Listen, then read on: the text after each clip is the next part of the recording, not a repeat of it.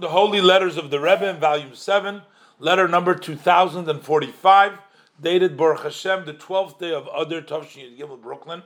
And the Rebbe is addressing it to Rav Chosid, retitled Moirenu Shnei Zalman Sheyichya. This is Shnei Zalman Sheyichya Hecht, Shalom Uvracha.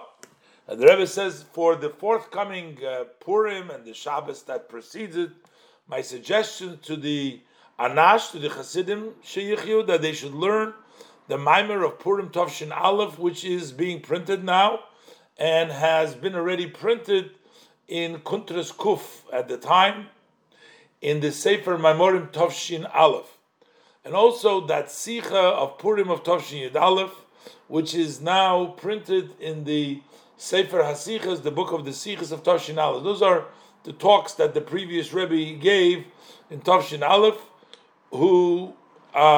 which are connected to Mr. Listener Sheyichya. Now, I don't know, Mr. Listener apparently was somebody in the community of this Reb Shnei Zalman Hecht, because the Rebbe says that Sicha was talking to Mr. Listener. That also was been printed in the time when he spoke it in a special booklet, and my request is to publicize it in a proper fitting way in your community, with blessing for a happy Purim, looking forward for the good news. The Rebbe sent it to several people, as we've already read.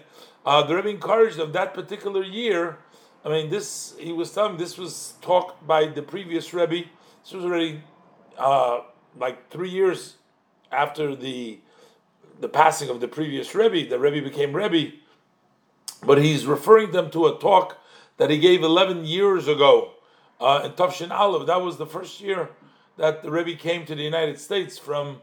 That was in 1940, back in 1940 in Purim. He tells them to, he's advising them they should learn this, but to him specifically, he also says that there was a sicha to Mr. Listener, and listener means that you listen. No? So the Rebbe says he asks to publicize it fittingly.